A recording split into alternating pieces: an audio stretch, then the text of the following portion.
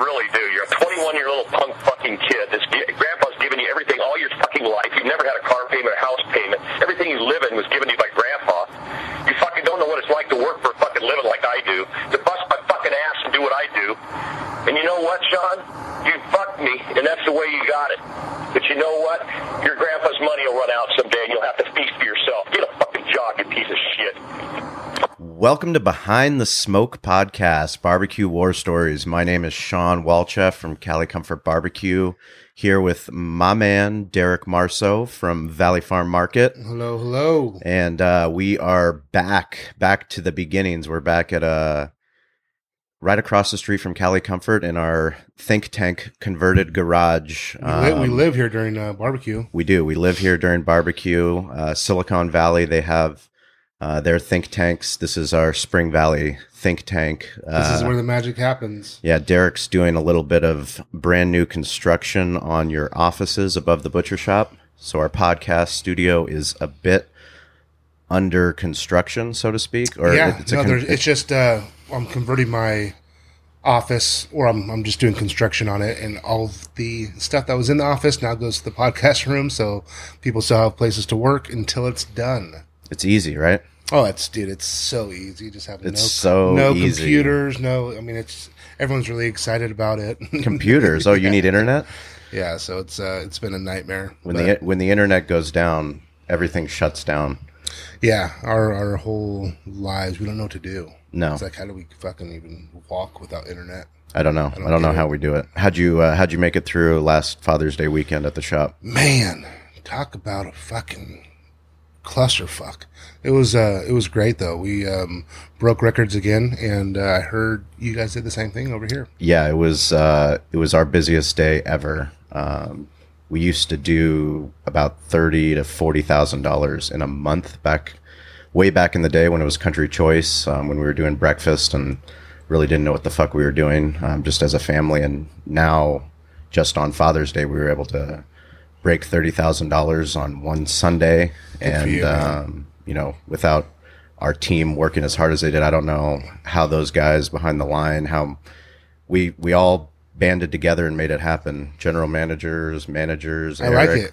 Getting Lisa, back there, getting dirty. Ian, yeah, getting dirty is that's a clean way to say what it looked like. Picture. You I see saw that your picture. Oh my God. Yeah, that was bad. It looked like a rave. Dude. Like a wedding bean rave. But how fucking rad. I mean, it's just to have that kind of support behind you. The community seems to be backing us, and we're very, very fortunate that everyone keeps coming back and wants to take their dad to Cali Comfort on a special day like that, or wants to come to Valley Farm and get them some nice steak. So shout out to all of our customers, man. We really appreciate you. Oh, no, it was absolutely incredible. We can't do what we do without you guys. So yeah, and we even had Derek Walls, our specialty pit boss. He stepped up. We were down one of our pit crew, and he stepped up to run the pit, and he did was making 130 racks of ribs. I saw that, and was even training our man Fern. He was doing a little apprenticeship. Yep. Wow. Yeah, I told him, be careful what you ask for. Dude, throw you right into the fucking fire. You ask for it, well, you shall receive, my friend. Absolutely. But good for him. We are very fired up today to go back to my beginnings with somebody that I've known. I think we've known each other since 6th grade. Wow. Back over in 1940. Yeah, so we brought La Jolla to East County, and this guy I have known since 6th grade. Somebody that works his ass off, and somebody that has earned everything that he's been given, and now he's on the entrepreneurial side of things, and they're running a fucking fantastic place called Wheat and Water in Bird Rock, which is part of La Jolla, actually about a block away from where I grew up. I grew up on Bird Rock Avenue, and they're on the corner. They're on La Jolla Boulevard and Bird Rock. Probably one of the toughest places to open up a restaurant. We know a lot about that, opening up a restaurant here on Troy Street in Spring Valley. But we do want to welcome Ted Cochran from Wheat and Water. Welcome to Behind the Smoke, Ted. What's happening? Yeah, boys. Thanks for having me out. You made it out here. You found us. Kinda. There's no surf out here. God. It's a little Fish bit out of water. different. Yeah. I know you are a fish out of water. Fish out of A water. little bit different than La Jolla. But we'll get you acquainted, man. Thank you. We'll get you acquainted. It's definitely a pleasure to have you out here. So growing up in La Jolla, what the fuck got you into wanting to open up a restaurant? Oh man, it's a trip. It's after high school, I was kind of like a little lost puppy. What do I want to do? I don't. So La Jolla High School, right? Yep, La La Jolla Jolla High High School. School. Didn't spend too much time there. It's mostly hang at the beach, try to chase chicks and have fun. But I got a job at El Pescador Fish Market, and I think that's a starting point for a lot of young people in La Jolla. They don't, oh, my bros work there. Well, that sounds like a cool idea. So I got a job there because all my buddies were there, and God, it's a iconic, restaurant, fish market in La Jolla. It's been there now 30 plus years, and it was probably one of the best experiences, best jobs. What did you get? What kind of job was it? Entry level?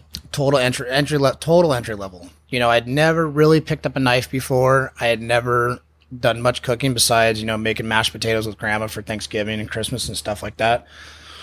But I love to eat. I pack on 15, 20 extra pounds. You're in good company. Yeah, Right? 100% love getting after it. But yeah, I was like, oh man, this is killer. I get to work with my friends. It's really busy. It's you work hard and you play hard. Sure. 100%. And like I said, it was one of the best times of my life in that we would work our faces off, and then we would travel.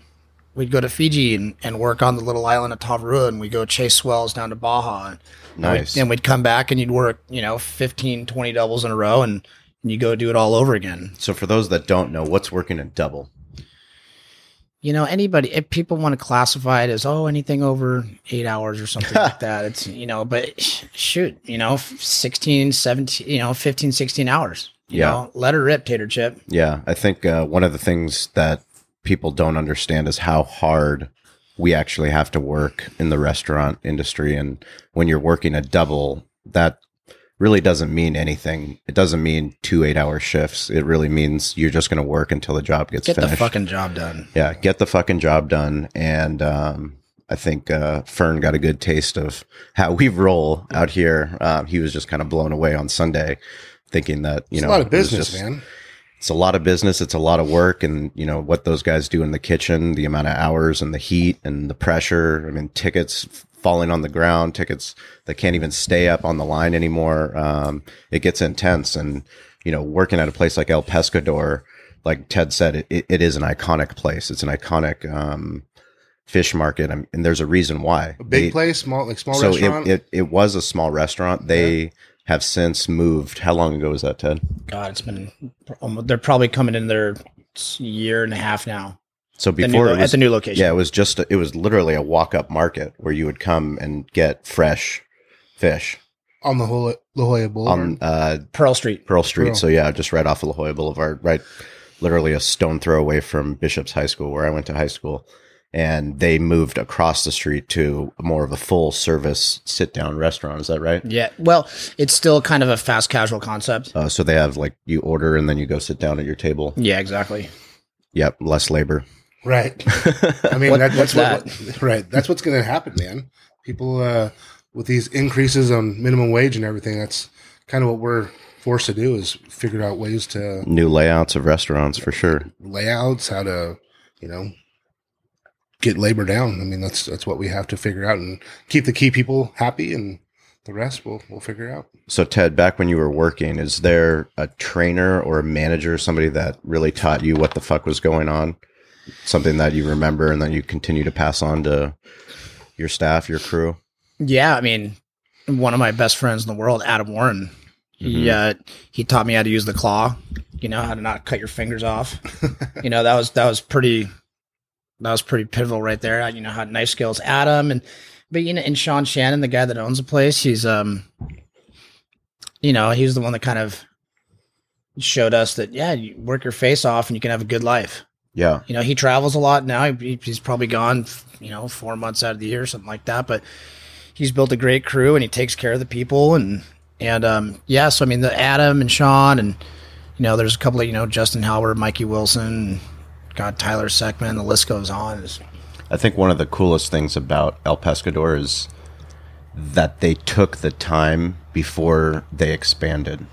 And now that they've expanded, they've been successful. Oh, God. So many curses that happen to restaurants is that they want to expand too fast to that second location. And when they get to that second location, they realize they don't have the systems in place to be successful. And, you know, it's actually not even a second location because they just moved across the street and that became their new location. So it's still just one location. But they did it the right way. And, I mean, when did El Pescador open when? Like 70s, right? Yeah, the first one was on PCH in Del Mar. Oh, wow. And that's, you know, back in the, you know, mid late 70s. I'm like, shoot, we got a good concept here. It's going well. Let's do it down in La Jolla. And Sean, his resume is pretty hilarious. He was a paper boy. Nice. Paper boy up until like 16. And then, you know. For the Union Tribune? I forgot which paper. You know, he's a North County guy, Solana Beach guy. Okay. But, so it very well could have been. But got Paperboy and then started working at El Pescador, you know, little fishmonger dude and making sandwiches and stuff like that. And then he became part owner at the one in La Jolla and then wound up buying out Jeff Norris. And, you know, now he's, you know, probably classify him as a millionaire. He'd probably tell me to shut the fuck up. But, you know, he's done very well for himself. But, dude, that guy, he's earned it. Yeah. So what are some of the growing pains you've had to face? You know, being a new place in La Jolla. You know, how'd you come up with the concept, and how are you trying to get the community involved with you? Yeah, totally. So, I mean, just kind of a little snapshot. A friend and I were surfing one day. We're surfing Southbird, and we go, oh, shit, let's go get some pizza after this. It sounds great. You know, we just kind of, you know, burn some calories. Kind of fun to go grab a beer and some pizza, but you know, no offense to anybody that the restaurants are there. They've done it. They've proven concept and stuff like that. But I wanted to do, you know, I wanted like some good freaking pizza. And unfortunately, you've got to leave La Jolla and you got to go to North Park, South Park, North County, downtown, Gaslamp, so on and so forth. So we're like, okay, shoot. You know, I've gone to culinary school, worked at a bunch of great restaurants, and this particular guy that I started the concept with, he and his family owned a restaurant. So I go, shoot, well, let's just start our own restaurant. Yes. Great idea. Great idea, right? There. Great idea. But it's all I know how to do, pretty much. You know. So what year was that? What were we talking? Geez, like 3.5, 4 years ago now. Don't they feel like dog years? I don't know what happened. It's like 21 years. I don't know what happened. People are like, oh, the restaurant's been open for 9 years. I'm like, 9 years? No way. Look, it's been open for like 45 years. Yeah, the gray hair's coming out. Yeah, it doesn't stop. I'll tell you that. I'm no. fucking almost full head. Yeah, so we go, okay, shoot. Well, let's look around. Let's look at locations. You know, what do we want the concept to be like? And I wanted rustic, good, you know, wood-fired charred pizza. Right. And other delicious side items. I don't think you can just have a pizza concept anymore. You know, it's worked. Pernicanas, it's worked. And some other, you know, they got some other complimentary dishes. But I wanted to do some really killer, you know, fire-roasted, rustic, charred stuff. Food, delicious food. And so we're like, shoot, that just doesn't exist. So, okay, is there a little niche in the market? Is there a little wiggle room here we could kind of get in? And sure. But where do we go? Do we go downtown La Jolla where, you know, you're paying $4 a square foot or something like that? Fuck. $5 a square foot? Easy. Yeah, I mean, it's fucking insane. It's ridiculous, and they wonder why there's so much turnover all the time. You know, how do you... Well, I mean, when the landlords are... I mean, they're not... You have to be able to grow your business, and when you're a brand new concept, it's so hard to establish yourself in a market like La Jolla because people are picky as fuck. They want something that's fantastic. Was your landlord good with you? I mean, they allow you some TI and some, they help you out, or they just fucking say, here you go? No comment. It's behind the smoke. Trust me, they're not. They won't listen. No one's it's listening. All good. It's all good. Listening. I would love to be able to purchase this building one day, and I want to keep things on just a positive on level. A positive level. No, and yeah, just keep the karmic energy kind of positive. You know what I mean? Yeah. But yeah. So we said, shoot, we don't want to be in PB. That's not the concept. We don't want to be in downtown La Jolla because it's too much money. We're, you know, when we were raising money for the concept, you know, I back it up. I had since, you know, moved on from that original concept partner. He just didn't want to, you know, go forward with it, and I respect that. You know, it's done deal. Sure.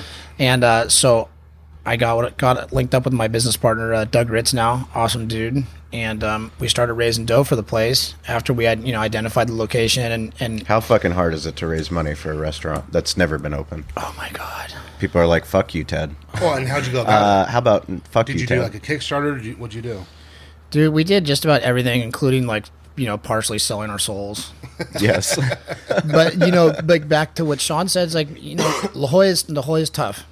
Not only that, but I grew up on Bird Rock Avenue, and I watched every single different type of business fail. It did not matter. La Jolla Boulevard was just, it was a proverbial butcher shop for businesses. Well, totally. And until they put those roundabouts, the La Jolla Community Council, credit to them. They had some forward thinking, and I don't know how the fuck they pulled it off, but they put in these roundabouts, which, for California, for San Diego, it was just this concept that people are like, what the fuck, a roundabout? That's something that comes from England, Was it just to slow people down? It's literally to slow.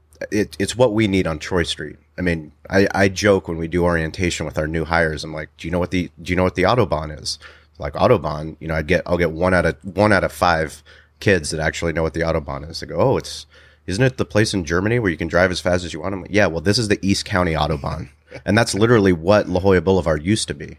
It was an Autobahn. People just flying around. It's supposed to be 35 miles an hour, but there's no stop sign. There's no, stop lights to slow cars down. So until they put those roundabouts, they really do work. They and it slow makes cars people down. stop and look and see what's going on over there. Absolutely. And now they have diagonal parking as well, which increase the amount of parking spots that they have in front of the businesses. 100%. It was just a throughway drag strip. Yeah. Yeah. So until I was guilty of it. 16-year-old. I think we were drag racing, maybe. Why not? YOLO. YOLO. Yes, exactly. Yeah, no. So, back to your question, how do we raise money? We built a business plan, and I really didn't want to hit up friends and family, but you have to start somewhere. Sure. So I had some buddies that were like, yeah, shoot, this fuck, we need this. Absolute no brainer. You've got the connections, you got the network kind of in place. As long as you got a good business partner, which Doug is, Doug's awesome and does so much for the business that I can't wrap my head around numbers. Right. You know what I mean? Oh, absolutely. So yeah, absolutely. I'm learning, but we've got the network in place. So, I go, look, maybe you don't want to invest in my concept, but maybe 3 or 4 other people that might, Yep. So I would go and talk to those 3 or 4 other people. One person might have interest. They might have invested, or they go, look, shoot, I've got a buddy that's just, he's fucking rich as shit and he just wants to park some cash and be a part of something cool. Right. Did you structure the plans completely different with everybody? It was just on an individual basis, or? We try to keep it as uniform as possible. Right. It's easiest, yeah. Yeah, you got to cut some deals here and there, and that's business negotiations and stuff like that. But we wanted to keep it as uniform as possible. Well, he got this and I got that, and just like no, it's clean all the way through. Right. So we have a lot of aspiring entrepreneurs, people that they're competitive barbecue teams or they're caterers, and they eventually do want to open up a business. What advice would you give to them as far as raising money, raising capital? Proof concept. And that's so cool that you guys are part of the you guys do the Del Mar. You guys host that. Yep. And it gives them a platform to kind of get their product out there, get their flavor profile out there, get their brand out there. But my biggest thing is like pick a small little location, find a restaurant that's failing and prove concept. Or go to a farmer's market. 100%. You got to find out how fucking hard it actually is.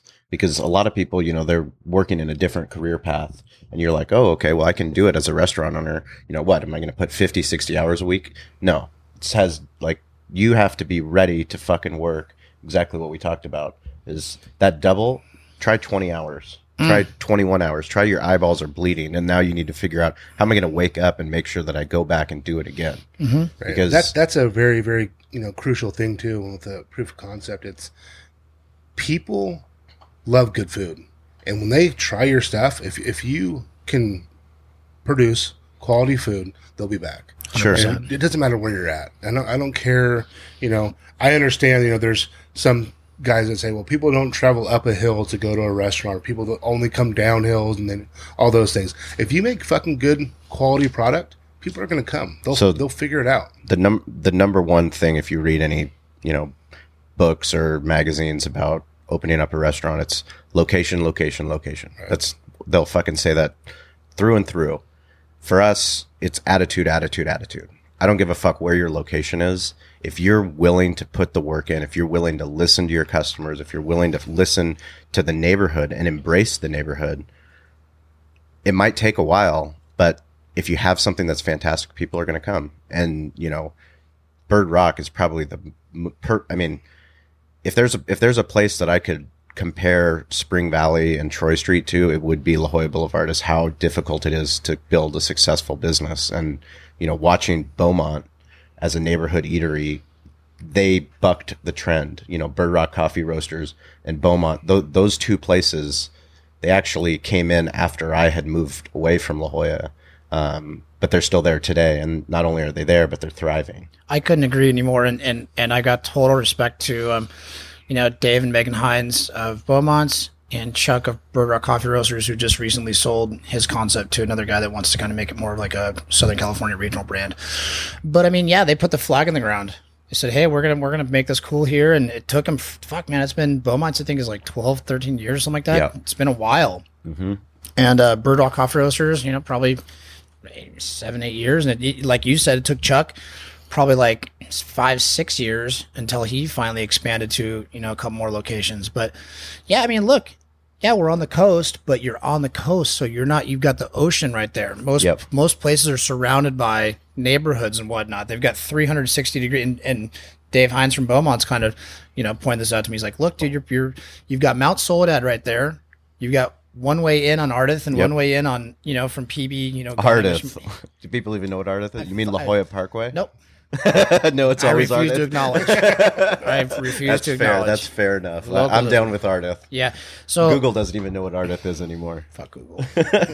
No, yeah. So it is tough, and you know, to your guys' point just a minute ago, it's like, yeah, location, location, location, but good food, great service, you know, cool little hangout place. For instance, when I want good tacos, you know where I go? Fucking National City. Yeah. And I hate to like do a shout out to like Tacos Gordo. No, because it's the truth. Fucking Instagram and you don't give a shit. Like white people are ruining that place. You know what I mean? Now there's just a fucking line. You know, it's like a 45-minute wait to go get some tacos. Yeah, but I will go down there and get their al pastor, cabeza, lengua, fuck everything because it is so delicious. I will drive 30 minutes to go get tacos. Absolutely. No, that's definitely something. I do the same thing. You know, I go down there a lot, and my parents have a car wash down there, so it's every time I go down there, it's like, oh my god, you forget how fucking good it is. Every single time I go there, I just get but you know, like when you start to focus less on the things that are hurting your business. You know, if we sat here and we're like, oh, we're on Troy Street, you know, we're across the street from Ramiro's Tires, and we have Champions Tires, and there's a liquor store, and you know, it's like all these negative things. You forget to focus on what are the things that are actually going to bring people through the doors. I mean, on fucking Sunday, on Father's Day, we had, you know, 3 guys helping people park in pawn shop, in, you know, overflow parking. I mean, it looked like the East County Fair out here. But we did that because we've been so focused on how the fuck do we make the best barbecue possible on Troy Street. And if we do that, then it doesn't really matter where people live. They're going to come out. You know, feel the dreams. And I think that's what you guys are trying to do with pizza. Not just pizza, but you know, the neighborhood concept, or a place where people can come and they can hang out and they feel comfortable coming to a bar with their family, right? Big time. I mean, how did you guys lay out the restaurant? What was the goals? And I mean, because you guys did you took a while. Well, yeah. How long did it take to get the restaurant open? Shoot, you know, I mean, there's so many things that were kind of involved with that in terms of, you know, we had raising money, man. Raising money was really tough. And that, you know, if someone just wrote me a check for $1 million, I'd be like, okay, I'll build you a restaurant in friggin' 6-8 months, no problem. But it took us like 2.5 years because raising money was 2.5 years. Yeah, raising money was tough. What did I tell you every time I saw you? Not just me, but every single person, like all your friends. What did they tell you? Hey, Ted, is your restaurant open? When are you going to open? When are you going to fucking open? Oh my god! Did you have the location set? You knew where you wanted to be? Oh yeah, there were people working on site every fucking day. Yeah, pretty much. Yeah, I mean, but part of it was like we'd raise a little bit of money, and then we'd, now that we're open, I can kind of like open up the book a little bit, but like we'd raise some money and then like we'd run out of money. So we have to, but still like, kind of like, okay, move that pile of dirt from there to there and those sacks of concrete from there to there, and we'd be bringing through investors and stuff like that. And like, oh yeah, stuff's totally happening. Things are happening. Forward progress. But we need money, so that's what took the longest time is raising money. And like, to fuck that voicemail, man, I swear to God, that like, it gives me freaking, goosebumps because it's just like, I swear because of who we are and where we came from. And, fuck, I'll never deny it. I got a shot in the arm. I got a little leg up from Dad. Dad gave me some dough, but all I did was just buy the former restaurant and bought the lease out. So once I did that, we were at $0. Yeah. You know what I mean? We had to go out there and pound the pavement. We raised $1 million. At the end of the day, we raised $1 million to build this restaurant. The construction, the liquor license. You never thought it was going to be $1 million. Because every time I talk to anybody that's going to open up a restaurant, I don't care what they're going to open. They're like, oh, I'm thinking about raising $100,000. Talk to a good friend. He's like, oh, I want to, open up a brewery. It's going to be real simple. This, that, the other. I'm thinking about $200,000. I'm like, triple it. Yeah, triple it. Yeah. Whatever amount of money you want, you better triple it because you just don't know. And the more money that you go after, you can build yourself a base for when the shit hits the fan or something goes the way that and you before don't you know it, goes. it's just fucking gone. Absolutely. You're like, what the fuck? Where did that even go? Well, because you have to start making micro decisions on what you're doing, and in order to make those decisions, you're choosing over quality. Like, do I want this piece of equipment that I can buy used, which I think will last me, or I can buy a brand new piece of equipment that's going to guarantee last me. But then eventually you add all those things up. You're like, shit, I'm over budget. Now I have to start to find a way to trim. Right. Well, where do you trim? You start trimming, and then next thing you know, you got a piece of shit equipment, and that equipment is the most important thing that runs your restaurant. You're like, fuck, I shouldn't have trimmed on that. Yeah. So Ted, you guys really are doing good with your beers too. You guys, I saw you got a nice little tap list. And how many taps do you have? Well, we have 30. We have 30 taps now. 6 of those are dedicated to wine. Three white. And 3 red. Well, now a rosé because that's basic bitch is just burning that fucker down there. Just like right, rosé all day, all day. There you go. It's awesome. No, I love it. So and then we've got a cold coffee, a nitro, and then we got 22 beers on draft, and it's so much fun. Just getting to try all the different beers out there and all the different flavor profiles. R&D. That's why we do these things. It is a pain in the ass. Yeah, right. That's great. I mean, I saw you guys did some like tap takeovers. Was that modern? No. Mike Hess. Yeah. Mike Hess came in and. Totally. Yeah. We started with the first one was Green Flash, Alpine, and then we did I feel like I'm missing Society, and then Mike Hess. And then we had Modern Times lined up, but I think we even got too far ahead of ourselves. We're trying to do too much shit too fast. Right.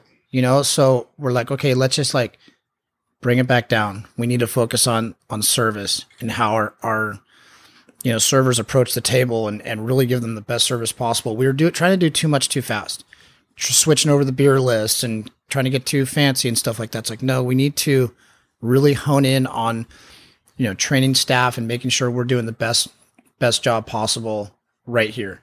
And then we can start doing fun stuff maybe next year or something like that. And the community is really appreciating that, I'm sure. I mean, to have good beer down there and good eats, man, that's big. And to have a good atmosphere, that's really where for me, going to a restaurant, if I don't feel like have a good feeling when I go in there, I'm fucking done. I don't care. Big time. If you have a good atmosphere, and that's real crucial to bring the community. People can bring their kids in, hang out. That's a big aspect of making sure that everyone becomes vested in not just your business, but you personally too. And that's where everyone just wants to stay. They want to support you, and hopefully that continues to work for you. No, yeah, 100%. I think what I wanted to build was, and I've worked at some really cool places too. Like one of my favorite jobs in the world too was working at Sector 9 Skateboards, and what those guys did is they built kind of like a lifestyle brand. Yep. And that's what I wanted to do with Wheat and Water, is build a lifestyle brand. Oh shoot, I just went golfing what am I going to do after? I'll just go grab a beer and figure it out after that. I just got done surfing. Let's go eat there and see what's going to happen. You might just stay there all night. I don't know. Right. I love watching Callie's, Instagram feed, because that's what I feel like you guys have done that too, is you guys have a lifestyle restaurant where you can come post up, and it's a community. At the end of the day, what are you going to, you're going to break bread, and you're going to be with people, and you're going to create memories. I don't want to just have like a food factory. Come in and eat food and then leave. Yeah, well, it's not transactional anymore. You make it part of a story and part of something that you do that you feel good about. I mean, you feel good about doing it because, for us, we love sports entertainment, and we've created our restaurant around sports entertainment and getting involved with the San Diego Gulls and, being at the hockey games and going tailgating with, the Chargers and doing those things. They didn't happen overnight. It became something organic because that's who we are. And like, we weren't ashamed of who we are, and we're going to embrace who we are. I mean, you guys, what you have out there in Bird Rock is something it's exciting because it's who you are, and you've built that into Wheat and Water, and the more, exactly what you talked about with El Pescador, like part of living that lifestyle was you guys going on those trips to Fiji. And that was part of your crew, and that was part of what you did. I just saw, one of your Instagram posts with, somebody with the Wheat and Water shirt at the pyramids. Yeah. And like that, but like, that's the cool shit, is because like somebody actually traveled and they took your shirt with them. It's like, where in the world is Wheat and Water? We have the same thing. We have our customers that share, these awesome photos of, we have soldiers in Afghanistan that put a Cali hat on a donkey, and like they're all posing, because they want to see that picture in the restaurant. Yep. And where did that come from? I mean, it came from the cheese shop, to be honest with you. Yeah, 100%. Cheese shop in La Jolla. I mean, they've been doing it my whole life. I would go into the cheese shop, I go get a turkey sandwich, and they have Frisbees with the cheese shop. Yep. But people from all over the world, this was actual real photos, not like digital, like Instagram like we have now. Yeah. They'd actually take a real photo, like somewhere around the world, with that fucking Frisbee, and you're like, damn, that's really cool. Remember the picture with the guy? He's like in an F-14 Tomcat. Yeah. And he's holding the Frisbee. Exactly. It's like, dude exactly. brought a Frisbee, a freaking F-14 top cheese shop. That's insane. Yeah, I mean, we just catered for JC, one of our closest friends. He just retired from the Navy, and he went to Antarctica, and in Antarctica he has a fucking Cali shirt on. Yeah. It's like, it's so badass. That guy's a fucking rock star, by the way. Oh, that's what I fucking love, JC. Unbelievable. Sick. But yeah, no, those are the things that really, they make those 21-hour days where your eyeballs are bleeding. They make it all worth it. Oh, I was so psyched to see that. So tell me, we saw you guys are doing Grubhub and Uber Eats. How's that? How long have you been doing that, and how are you double dipping? It's like, because they want you to like mortgage your your firstborn child. Can't do it. They're like, yeah. Okay. Here's the behind the smoke. It's 20%, right? Here's your fucking truth, man. Yeah, it's almost like you're losing money. It's 20%. So it's inverse of catering. So the best part about catering is you get paid prior to you actually giving them the product, and you're guaranteed. It's not vending where you're going, oh, I'm guessing that there's going to be 100 people there. You're going there and that you're serving 100 people that have actually already been paid for. Delivery, now they're actually taking the payment for the food that you've already cooked. Not only are they taking payment, but they're also taking their service fee, correct? And then they're paying you at the end of the month. So let's hypothetically say that you do $10,000, right? In Uber Eats. To go. Just take $2,000 off the top. They're going to take $2,000 off the top, but not only $2,000 off the top, but then they're going to pay you next month at the end of July what you've already given. I'm no mathematician. I don't like that. Don't like it. No, like you. No. No, it is. It's like, and what people need to understand is that you're operating on such tough margins. Right. The thinnest of margins. Yeah, you're like, God, I hope that we can get to like 11, 12, 13, 14, 15% profit margin. No, yeah, absolutely. And not only that, but I mean, when you came out before you guys opened, when you and I had that hour meeting, Yeah. right? Yeah, I remember. I told you a bunch of shit you didn't want to hear. Yep. I was like, I'm just going to be fucking brutally honest with my friend and tell him all the things that he doesn't want to hear. I'm not going to pat him on the back. I'm not going to say, hey, good fucking job, Ted. I'm going to tell you, these are where we fucked up. We fucked up because we didn't do a weekly inventory. We didn't have systems in place to keep our restaurant profitable. And all these things that you don't want to do as a restaurant owner, you have to fucking do it. And otherwise you don't, all your money's going to be gone. Well, it's not sexy, right? Nothing sexy about it. There's like, nothing sexy about a fucking purchase order. No. Again? Every single week. There's 6 of them. Yes. Great. There's six of them. last There's week, 5.5. Right. Now there's 5.5. Like, but now those pennies, it's like, fuck, dude, that actually adds up. Our inventory, I mean, at the store, we're at fucking $600,000 in the inventory at our store. Yes. It's like, fuck me, dude. Yeah. Like, well, what if you didn't count that? But what if you didn't count that? What if it was $550,000? Yeah, go fuck yourself. $50,000. I count everything. Your wife would be like, where the fuck is that $50,000, Derek? Yeah, no, it's that's one of our biggest goals is to make sure everything comes in that back door and goes out that front door. Yeah. And to make it happen in a reasonably quick time is paramount to our success. Because we have perishable products. That's one of my stepdad said a long time ago. He's like, perishable business is no fucking joke. No, we're a fucking factory. It's hard, man. It's you know, he owns car washes and that guy's a fucking workhorse in himself.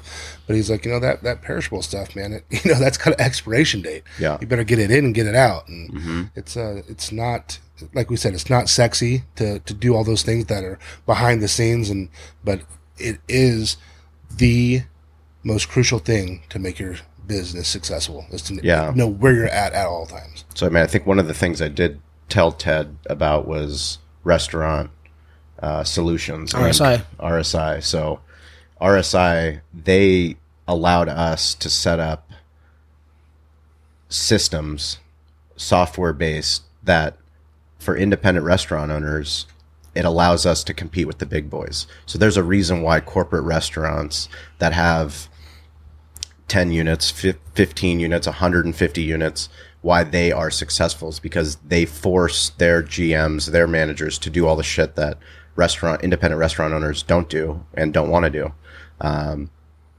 They set up all your payroll. They set up all your AP. They set up all your menu engineering. They do so many things that we're still now. We've been with RSI, I think, for 5 years now, and we're still using different tools that are helping us improve our bottom line. That's great. And if you can't improve your bottom line, if you can't pay your bills, what kind of fucking business are you running? A backwards business. A backwards business. That's absolutely right. How's the RSI been working for you? It's great. Like you said, it holds everybody accountable, and you know, we're only really scratching the surface with them. It's like, oh shit, okay, we got done. People are like, okay, you're done with construction. Are you happy? I'm like, no, now we got to fucking run a business. Yes. You know what I mean? But it's great because it holds everyone accountable. You know, cash is king. Inventory. You know, you got to know where you're at. But yeah, it's like, we only have one bottle of this, but we're supposed to have. Yeah. 2. Well, then you know you have a theft problem, or you have an overpouring problem. You don't know that unless you're actually weekly looking at those numbers. We had that at the store, and the reason we got rid of the malt liquors, Four Locos, 40s, everything like that was because I'll get a case of fucking 12 in, and 4 go through the register. Yeah. And all the rest, I'm like, you're like, what the fuck? I'm no mathematician, but that's not right. right, exactly. And I'm like, well, I'll get rid of the fucking problem. I just won't fucking bring them in anymore. Yep. That's when we really started going to craft beer. And we carry about 1,000 different craft beers, but we can manage that inventory, and those aren't getting stolen. But those aren't getting. You made a cultural decision as well. Sure. Oh my God, you made a decision that, we should be selling this because we're going to lose this demographic, this certain customer. Just like we used to do 50-cent wings. Yeah. We used to do 50-cent wings, and we would get people that would come in with quarters, and they would pay for 50-cent wings, and they would make our servers' lives hell, where we'd have waitresses that would start crying. They're like, I can't do it. Like, I can't go and serve this table. They want 6 different types of wings, and, it just created chaos. We're really busy. Guess what? That really busy and that thin profit margin didn't work. Even make any sense. Yeah, we got rid of Western Union and check cashing for the same type of reason. And it's like, I know there's times where you got to send money to people, and I know my mom had sent money to me one time in college, Western Union, but the majority of the people that don't have the checking account that can't, they weren't the ones after they cashed their check, they weren't coming in and buying anything from the store. So it's just they were holding up the line for the people that actually were there. That for the $3 that we made, it was just a nightmare to get my manager to go up there and do it. And then the fraudulent checks, and then until telecheck came along, and we were losing money on that kind of stuff. So I definitely do want to talk about how fucking amazing your pizza is, because my wife is probably one of the most picky eaters in the world. And when we came out there, we came out for your soft opening. Before a Gulls game, it was me and my wife and Eric, our general manager, and we had the pizza. And the next day, my wife's like, "Let's go back to Ted's." I'm like, "Yeah, but Ted, it's in Bird Rock." She's like, "I don't care." It's like all she could talk about was how fucking amazing that pizza was. Wow. So what are you guys doing that makes that pizza so special? Well, first off, I greatly appreciate the kind words, and I hope you guys. It's brutal honesty. So if it was shitty pizza, my wife would fucking say it was shitty pizza. No, totally. And you guys earned that. I think it's a good starting place, and by no means am I satisfied. And things have gotten better. The dough has matured, and it's gotten more of like that little bit of sourdough tang to it. So you're making conscious decisions on the actual dough, correct? All the if you don't have good dough, just fucking go home. Yeah, go home. Go if you really want to learn about good dough. Go read the Tartane book. Would you say that's the most important thing for a pizza? Yeah. That's your vessel.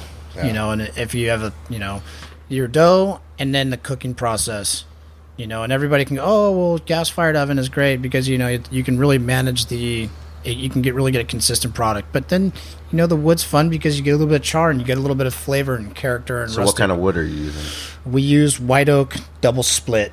White oak double split. Yeah. How much wood do you go through? We go through about 2 cords a month, and that's a lot of wood. That's no bullshit. Yeah, I thought it was more than that. Double cord. That's serious. Yeah, it's where are you getting it from? It's right there. The guy's right down the street. His name's Diego de la Cruz. He's freaking in La Jolla. No, it's a wood guy in La Jolla. No. Is it California? Get the fuck out of here. Yeah. Super good guy. He and his crew, they come like clockwork every other Wednesday, and I've got a little shed in the back, and they stack it there all killer. And he comes in, gives me the invoice. I go, "You got 10 minutes?" He's like, "Of course." For what? I'm like, "Let me send you guys with some food. Nice. Give him a couple pizzas." We actually just launched a new pizza called La Pizza, and it's a chili verde pork shoulder braised for like 4 hours. Yeah, it's just pull apart. You gotta be a chili verde, right? Dude, it's psycho. I always wanted to do like a Mexican style pizza because growing up here in San Diego, that's where we lived basically. That's where we live. Yeah. Well, we are in Mexico. And I'd go down to Mexico every fucking weekend. Yep. To either surf or to go to Rosarito or go crush some tacos. Exactly, tacos del Yaqui in Rosarito. I mean, I just fucking lived there. It's just fucking So I mean, and I haven't really seen, and I'm not saying that it's not been done before, and I'm not even calling us like groundbreaking or anything like that, but I wanted to do a Mexican pizza, and I hadn't seen one, and I wanted to do it right. And our new chef, Christian Fuel, he was born in the States, then raised in TJ.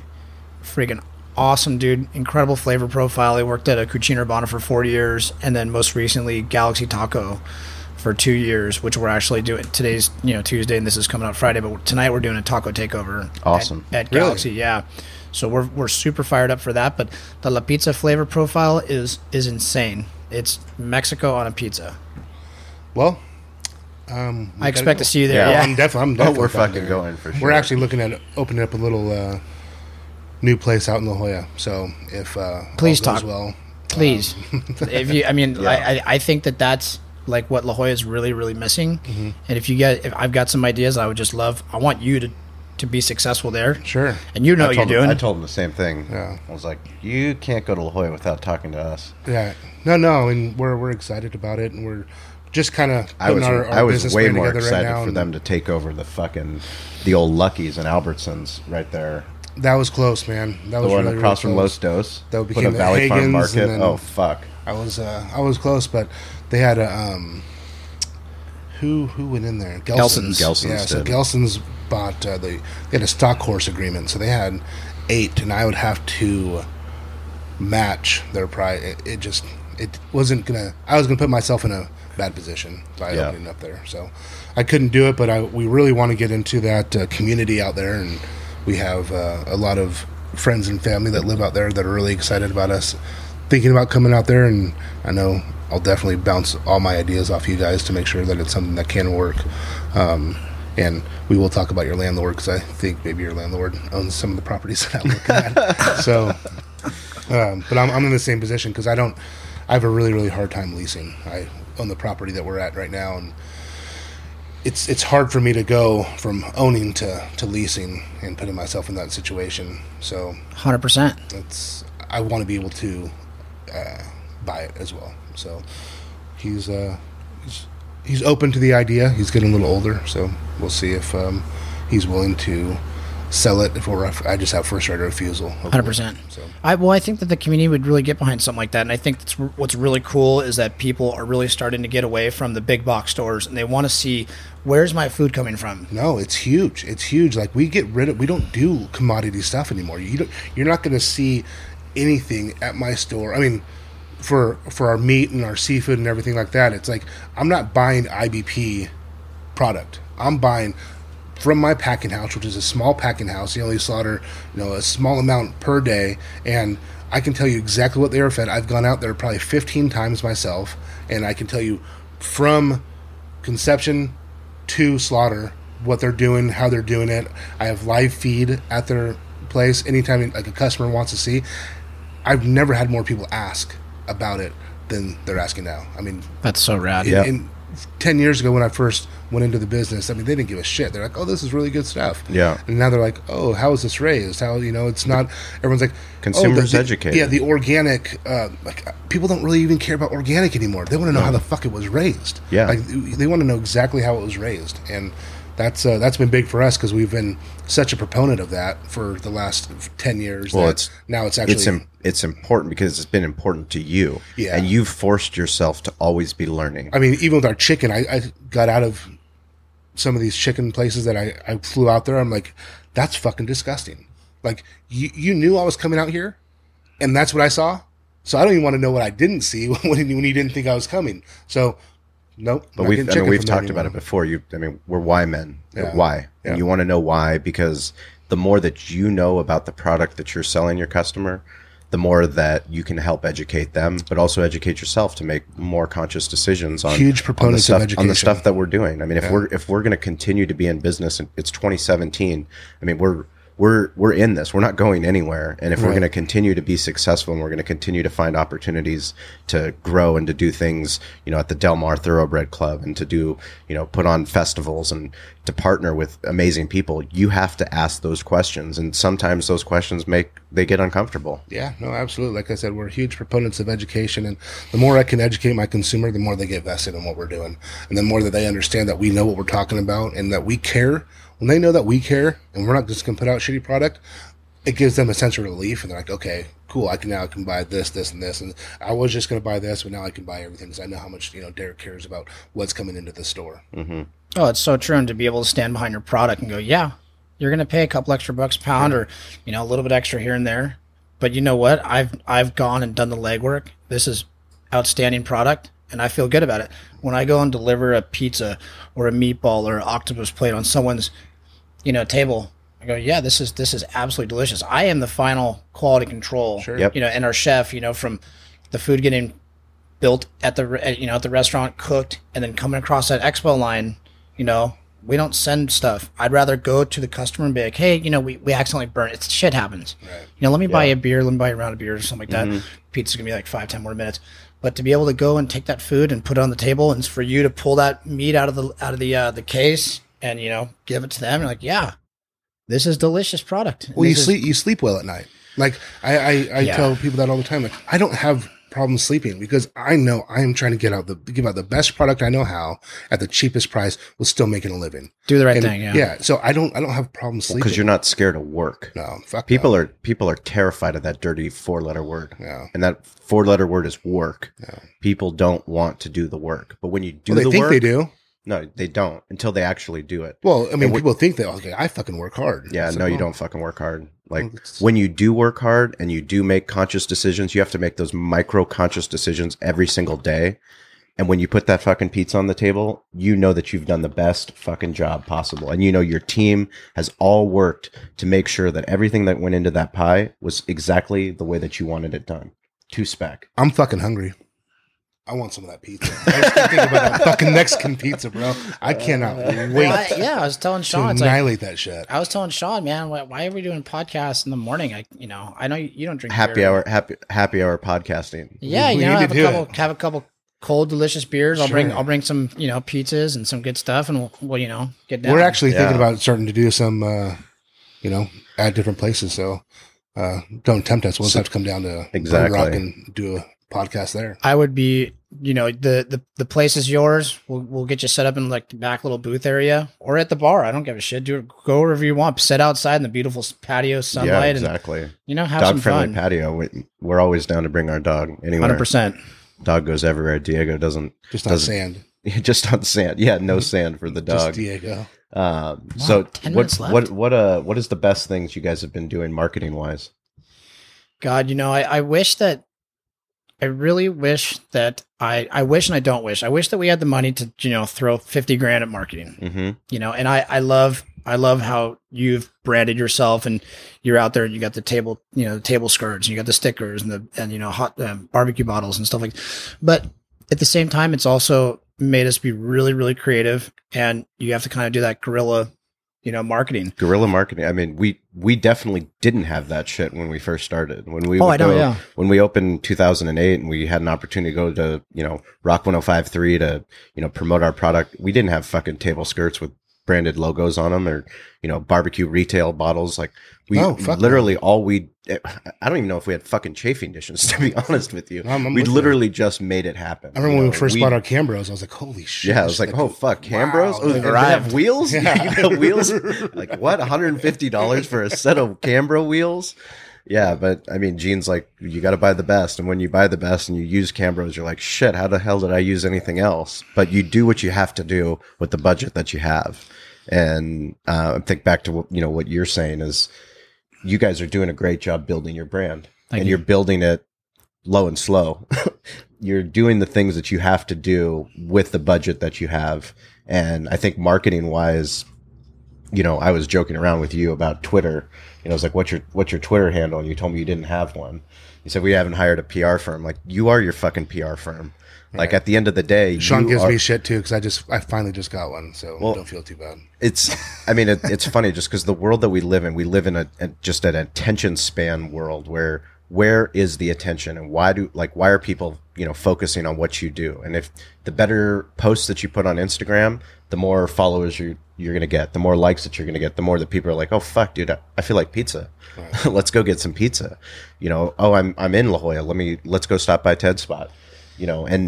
But that takes a conscious decision to do those Instagram posts and to find the time to integrate that into what you're trying to do. And, to be honest with you, I think that the greatest form of marketing is being the owner and being present. Sure. Hi, how are you? How was your Absolutely. food? Was it delicious? Awesome, thank you. Or how can we make it better? How can we make your experience better?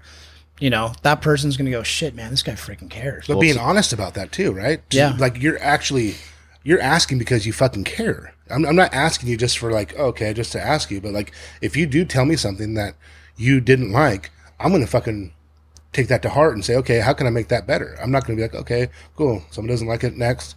You honestly want to know. It's not only that, but it gives us a competitive advantage over large corporate chains that other people don't have. And the more that you put yourself out there serving that pie, on Instagram to people, then they're like, oh, well, that's Ted. Now I know who Ted is. Fuck Derek. We got on Valley Farm Market, got fresh halibut in last week.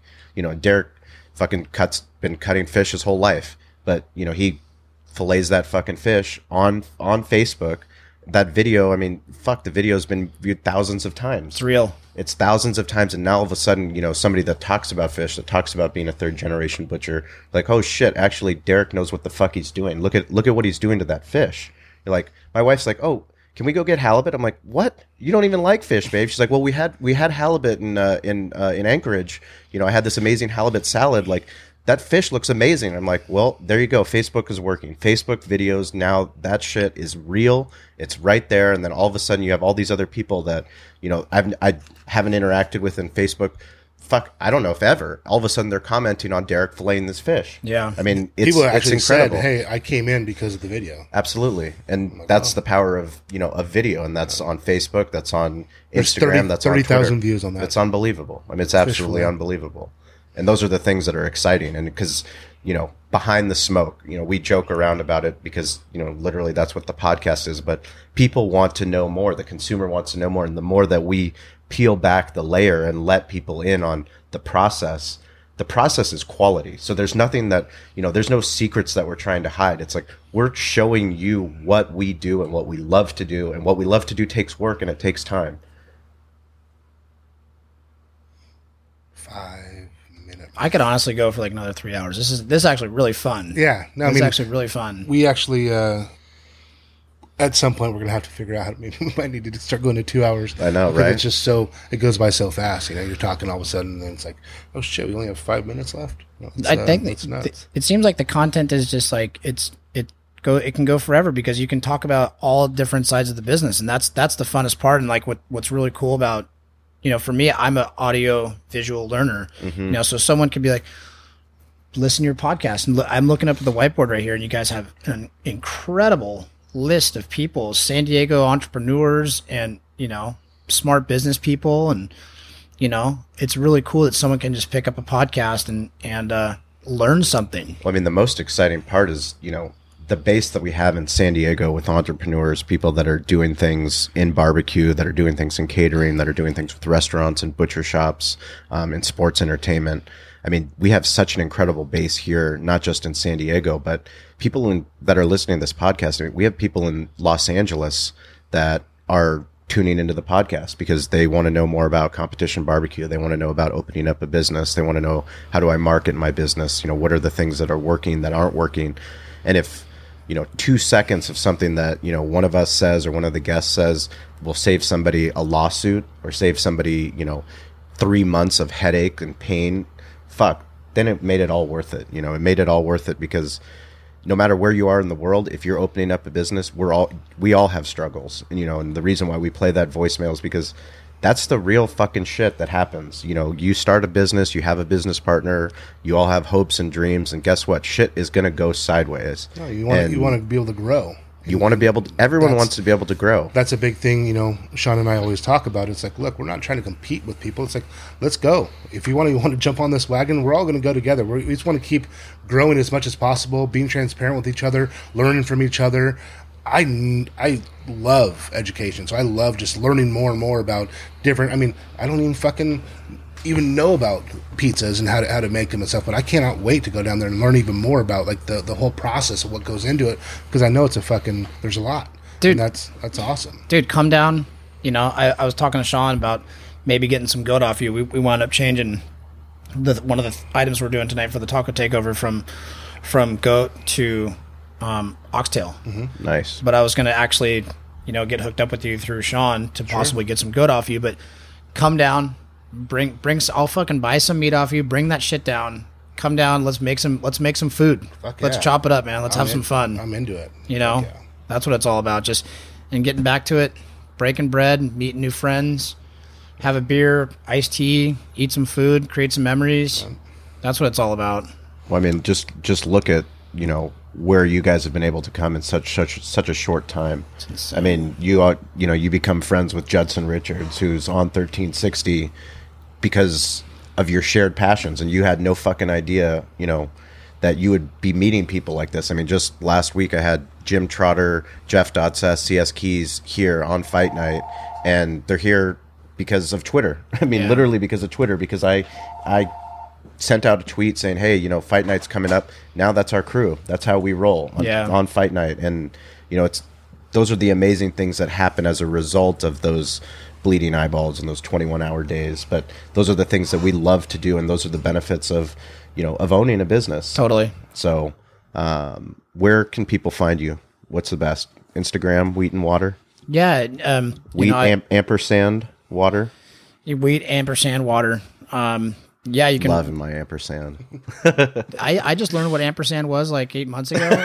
Now I think I'm fucking Albert Einstein. All right, that's it. Like, the and symbol? Ampersand. Like, dude, it's ampersand. You fucking Neanderthal. That might be the name of my son, Ampersand. There you go. And if Emoji Sunglasses doesn't When's he coming out? He could be anytime. We could end this podcast early.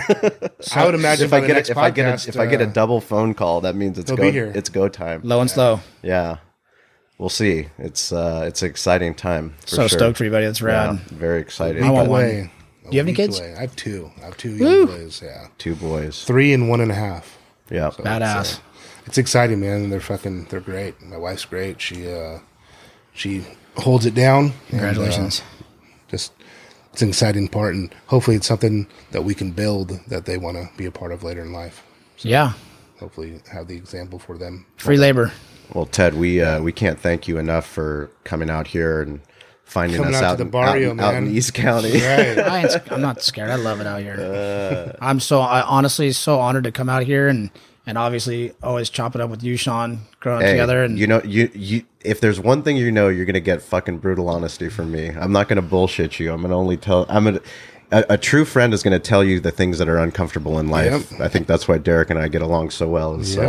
He'll tell me I'm full of shit. He'll call my bullshit. No problem. Oh yeah, and I love getting out of my truck and getting yelled. Yeah, no fucking surf out here, cool. Yeah, keep them humble. So Wheat and Water. Check them out online. Check out their Instagram. Ted is going to start a Twitter account, so we're going to start tweeting at him. What is it? La Pizza. La Pizza. La Pizza. But yeah, be sure to go down to Bird Rock. Be sure to stop in, say what's up to Ted, let him know you heard him on the podcast, and be sure to go to iTunes and write us a review. Let us know how you like the podcast, what else you want us to talk about, anything that's helpful, not helpful. Tell us to go fuck off if you don't like what we're saying. Love it. At the end of the day, we're honored to do this. This shit is really, really exciting for us. So barbecue war stories, tell your friends. And be sure to tune in. Hopefully, we can bring another podcast. Maybe from the hospital. Yeah. See how my wife likes that. Yeah, I got my wife calling me right now. Yeah, Ted. Can't thank you enough, my man. Wheat and Water, La Jolla. Check them out and go check it out, man. Tune in next week. Yeah, boys.